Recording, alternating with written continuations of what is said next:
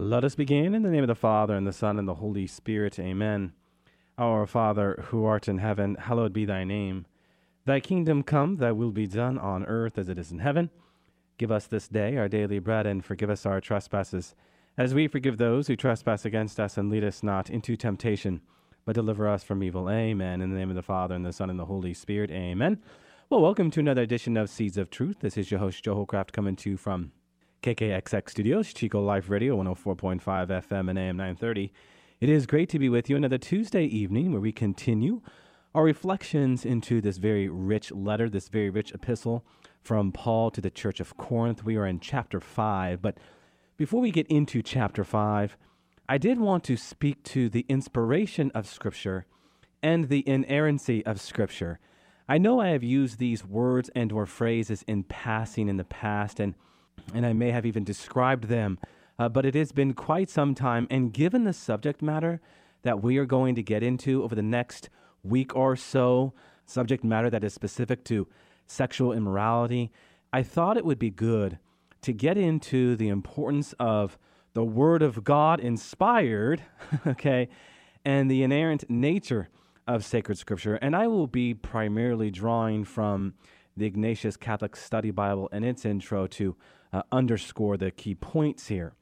Now, the Catholic Church certainly makes mighty claims for the Bible, and our acceptance of those claims is essential if we are to read the Scriptures and apply them to our lives as the Church intends. So, as I was just commenting, words such as inspired and inerrant really need to be understood if we are going to properly understand sacred Scripture and interpret it properly. We have to understand what the Church means by these terms, and we have to make that understanding our own. I mean, after all, if you think about it, what we believe about the Bible will inevitably influence the way we read the Bible and ultimately how the Bible impacts our life, right? You know, we often use the phrase, I got out of sacred Scripture, I got out of my reading of this text this or that. Well, it's good that you got something out of sacred Scripture, but it's all the more important and all the more good if you do it within the context of understanding these all-important words. So these principles that we speak of really hold true no matter what we read. A news report, a search warrant, an advertisement, a paycheck, and even most certainly a doctor's prescription. I mean, how or whether we read these things depends largely upon our what?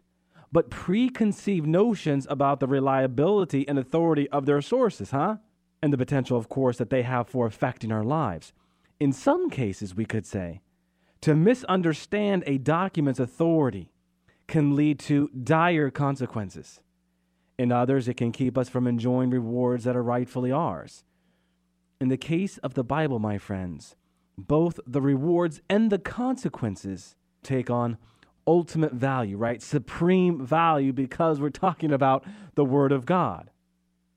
So what does the Church mean then when she affirms the words of St. Paul in 2 Timothy chapter 3, verse 16, that all Scripture is inspired by God? Theopneustos, inspired by God.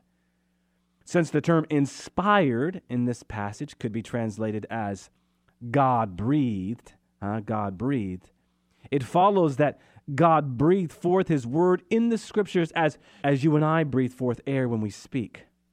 This means that God is the primary author of the Bible. He certainly employed human authors in this task as well, but He did not, and let me underscore, He did not merely assist them while they wrote or subsequently approve what they had written. God, the Holy Spirit, is the principal author of sacred Scripture, while the human writers are what we call instrumental authors. So the Holy Spirit is the principal author, and the human writers are what we call instrumental authors. Now, these human authors freely wrote everything and only those things that God wanted, The Word of God in the very words of God. Now, This miracle of due authorship extends to all of sacred scripture and to every one of its parts, so that whatever the human authors affirm, God likewise affirms through their words. Now, the principle of biblical inerrancy follows logically, we could say, from this principle of divine authorship. After all, God cannot lie, right? He is absolute truth. He is the essence of truth. I am who I am. He cannot lie. And if he cannot lie, then he cannot make mistakes. Since the Bible is divinely inspired, it must be without error in everything that is divine and human authors affirm to be true. Now, of course, the mantle of inerrancy likewise covers faith and morals, but it extends even farther to ensure that all the facts and events of salvation history, as we have been talking about so much, are accurately presented for us in the sacred text. Brothers and sisters, inerrancy is our guarantee that the words and deeds of God found in the Bible are unified and true, declaring with one voice, we could say, the wonders of his saving love. Now, the guarantee of inerrancy does not mean, however, that the Bible is an all-purpose encyclopedia of information covering every field of study. I know I've touched upon this before. There's a tendency to go to sacred scripture and treat it like this kind of encyclopedia, but that is not the case. So the Bible is not, for example, a textbook in the empirical sciences, and it should never be treated as one. When biblical authors relate facts of the natural order, we can be sure they are speaking in a purely descriptive way, according to the way things appear to their senses. Once again, this brings us back to the literal sense, does it not? We have to appreciate the historical context from which these human authors write, and at the same time, in that literal sense, ask ourselves the question, in what they are describing, how did it appear to their senses? Okay, this again is going into the literal sense. So, my friends, implicit in these doctrines of inerrancy and inspiration is God's desire to make himself known to the world and to enter into a loving relationship with every man, woman, and child he has created. God gave us the scriptures not just to inform or motivate us. More than anything else, we are made to see that it is about our salvation, And this higher purpose underlies every page of the Bible. Indeed, every word of it. What are those words that come to us from St. Teresa of Avila? One can spend a lifetime meditating upon every verse in the Bible. And certainly, as we comb through Paul's first letter to the Corinthians, verse by verse, hopefully we have been made to appreciate that point.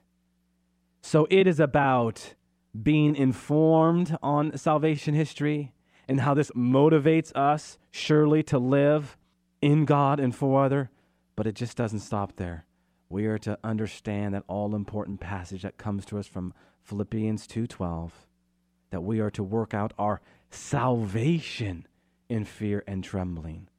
To work out our salvation in fear and trembling. And we do this best, at least at its genesis, in reading sacred scripture, in reading the inspired word of God, that what we do might be inspired by the word of God.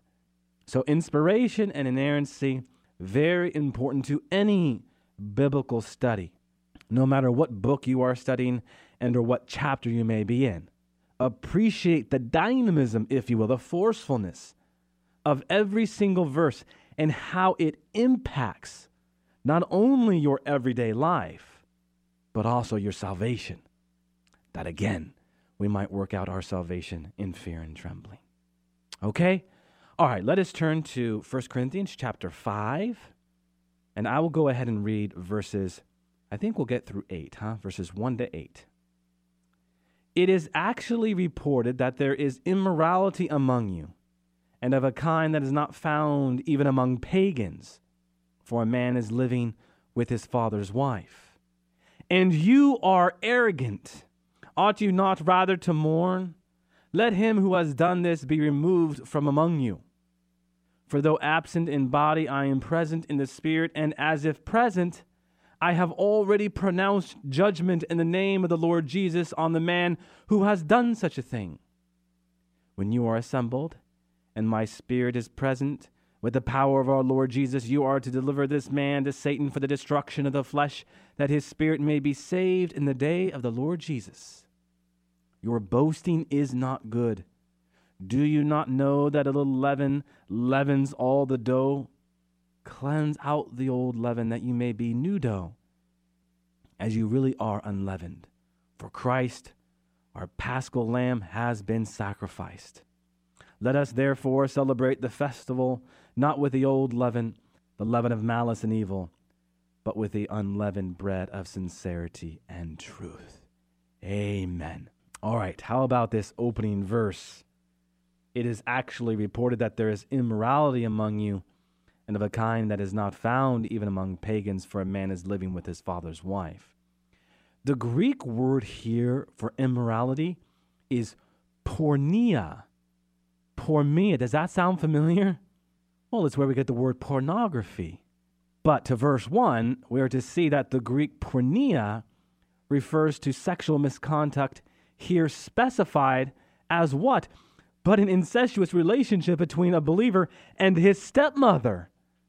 Man, oh man. And St. Paul is not okay with that.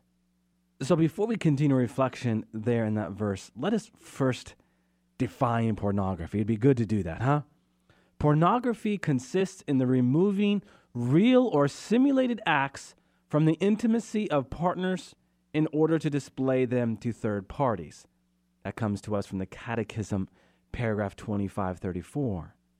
The word pornography itself is derived from the Greek pornegraphian, which literally translates the writing of harlots.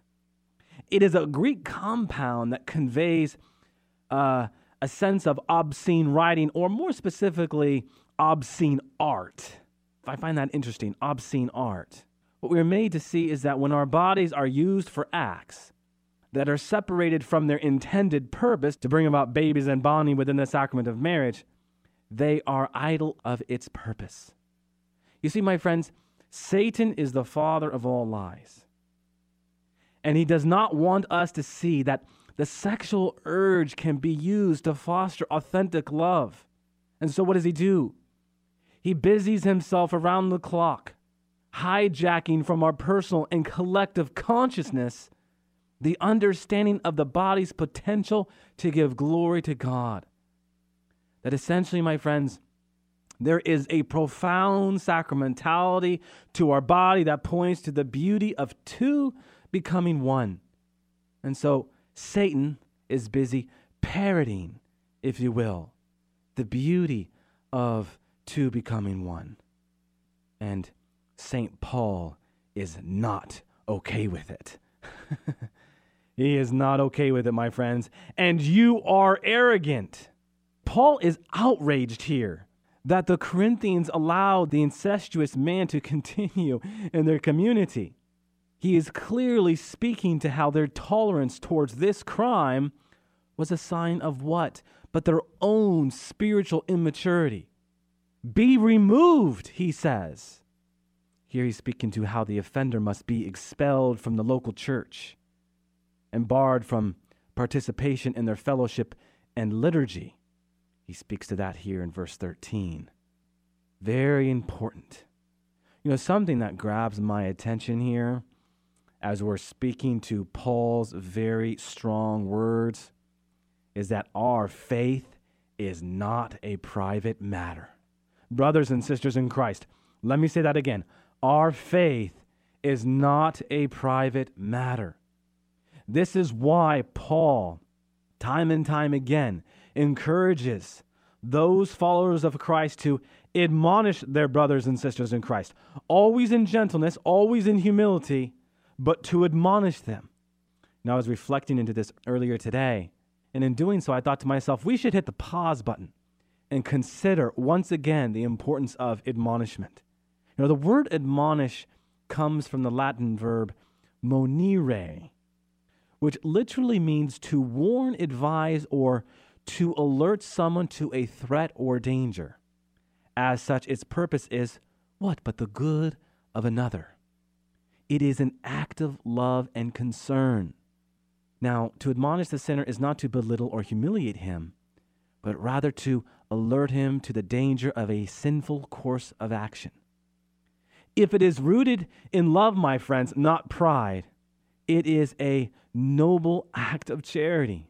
Certainly today, in our culture, sadly, admonishing the sinner has fallen out of favor, and it has so for numerous reasons, to the least of which is this dictatorship of relativism that we lean into, that we live in. We no longer see truth as absolute, but whatever you make it out to be. We talked about this a great deal last week. I'm not going to get into that now. But I do want to speak to some of these scripture passages that are necessary to consider, to the least of which is Matthew 18, verses 15 to 18, because it's where Christ calls us to reprove, Jesus said, if your brother sins against you, go and tell him his fault between you and him alone. If he listens to you, you have gained your brother. But if he does not listen, take one or two others along with you, that every word may be confirmed by the evidence of 2 or 3 witnesses. If he refuses to listen to them, tell it to the church. And if he refuses to listen even to the church, let him be to you as a Gentile and a tax collector. Truly I say to you, whatever you bind on earth shall be bound in heaven, and whatever you loose on earth shall be loosed in heaven. Did you hear those verses from Jesus Christ himself in Matthew 18, verses 15 to 18? Isn't Paul, in the passage that we just read, responding to our Lord's exhortation? He's more than just an echo chamber here. He is integrating our Lord's words. Jesus instructs us to speak to a sinning brother or sister and summon him to repentance. And as our Lord spoke to it, if a private rebuke does not work, others who are trustworthy should be summoned to the task, right? Especially if the matter is serious, especially if the matter is grave. How about Paul's letter to the church of Galatians, chapter 6, verses 1 to 2? Brethren, if a man is overtaken in any sin, you who are spiritual should recall him in a spirit of gentleness. There is that all-important virtue of gentleness. Look to yourself lest you be tempted. Bear one another's burdens and so fulfill the law of Christ. So notice that we are called to recognize when a person has been overtaken by sin and to simply correct him. Always in a spirit of gentleness, right? How about James chapter 5, verse 19? My brethren, if any one among you wanders from the truth and someone brings him back, let him know that whoever brings back a sinner from the error of his way will save his soul from death and will cover a multitude of sins. Now, the text is ambiguous here as to whose soul is actually saved, but that is okay and probably good, since it seems that both the corrected and the corrector are beneficiaries of a well-executed fraternal correction. It is paramount, my friends, to be present to others and not be overrun with it or overwhelmed by it.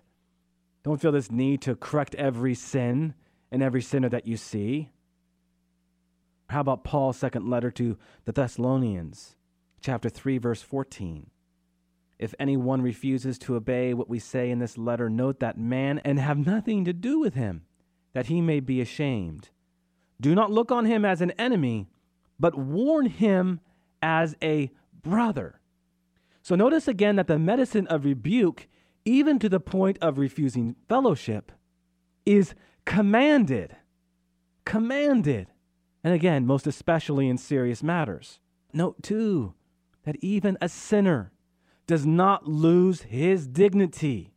He is still regarded to be a brother, not an enemy. And I will hearken back here to what we talked about last Thursday in our special topic of who am I to judge? You're not judging the state of a person's soul. That is between that person and God. Okay, we can never do that, nor should we.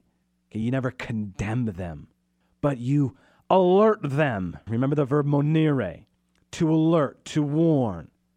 Like I said last week, when someone is about to fall off a cliff, you let them know that they're about to fall off a cliff. Don't worry about what they or someone else is going to think about you. If you see they're going to die, in this case a spiritual death, you alert them, just as you would want to be alerted.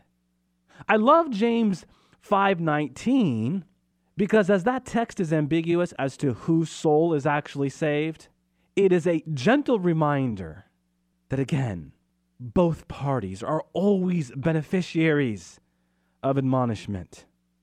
If you are one who fails in this because you are concerned about the backlash or what someone might think about you, we have to allow the virtue of fortitude to invade our soul through and through. Because if we yield to the fear of what someone is going to say about us, what are we doing but showing that we love ourselves too much and do not love God and others enough? It's a part of the gospel, my friends. So as difficult as it may be, we ought to be grateful for those who admonish us, and in so doing, bringing us back to a right relationship with God.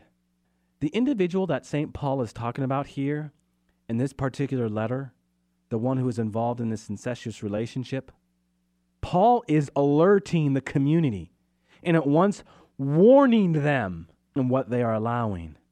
And the end hope is what? That this individual who's involved in this incestuous relationship might repent of his act and ultimately, in the mercy of God, be saved, right? My dear friends, if you were to take all of the bodies of water in the whole world, that is but a drop of God's infinite mercy. God's mercy is attracted to our brokenness. So if we repent, we will be restored. And we work out our salvation with what?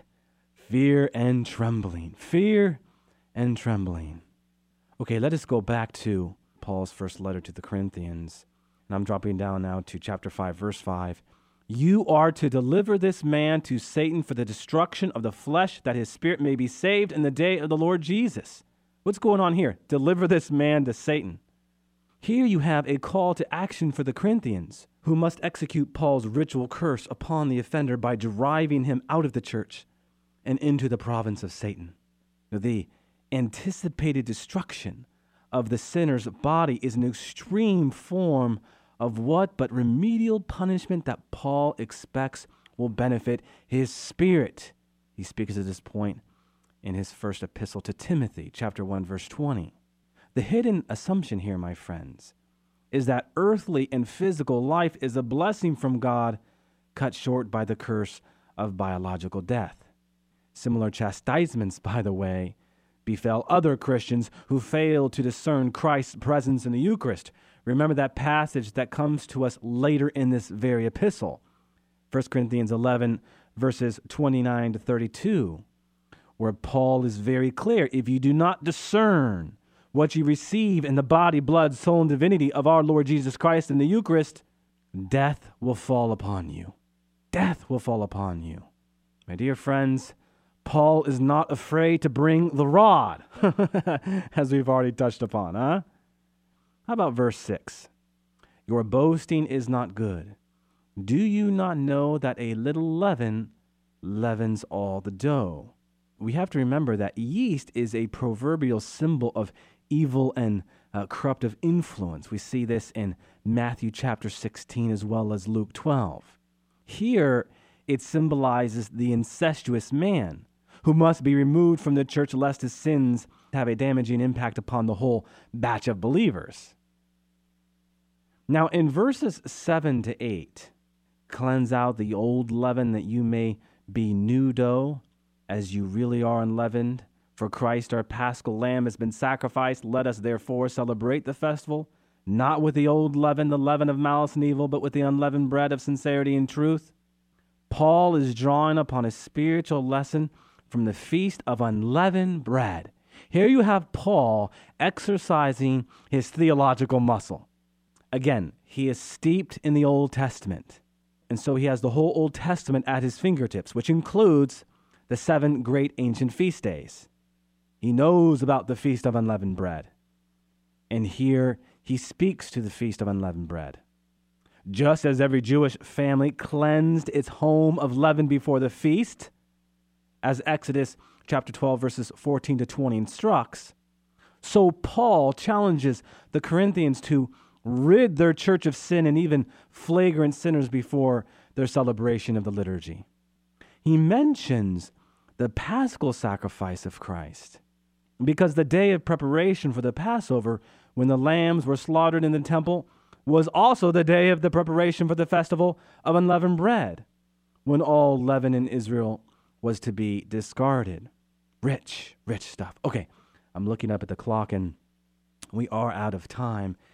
If you have any questions, comments, observations about anything we've been talking about here as we have been going through the first letter to the Corinthians, please don't hesitate to go to my email at jholljmj@yahoo.com, or as always, you can go to joeholcraft.org, joehollcraft.org, and just send your message on its way.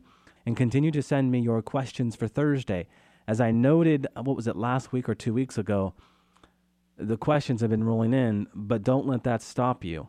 One of the things I'm present to is sometimes certain questions fit best within the continuity of what a lot of people might be thinking about because of what's going on in American popular culture, or for that matter, international popular culture. So whatever question you might have, please send me your questions, and I will gladly receive those and respond to them. All right, let us close with a word of prayer in the name of the Father, and the Son, and the Holy Spirit. Amen. Good and gracious God, would you just give you special thanks and praise for the gift of another evening, an evening from which we continue to reflect into the richness and the beauty of your inspired Word of God, in this case, Paul's letter to the Church of Corinth. And we just ask that you continue to bless each and every one of us, bless our families, all of the encounters we might have with our families, that they might be full of grace. As always, we pray these things through the intercession of Mother Mary. Hail Mary, full of grace, the Lord is with thee. Blessed art thou among women, and blessed is the fruit of thy womb, Jesus. Holy Mary, Mother of God, pray for us sinners, now and at the hour of our death. Amen. All glory be to the Father, and to the Son, and to the Holy Spirit, as it was in the beginning, is now, and ever shall be, world without end. Amen. And God bless you.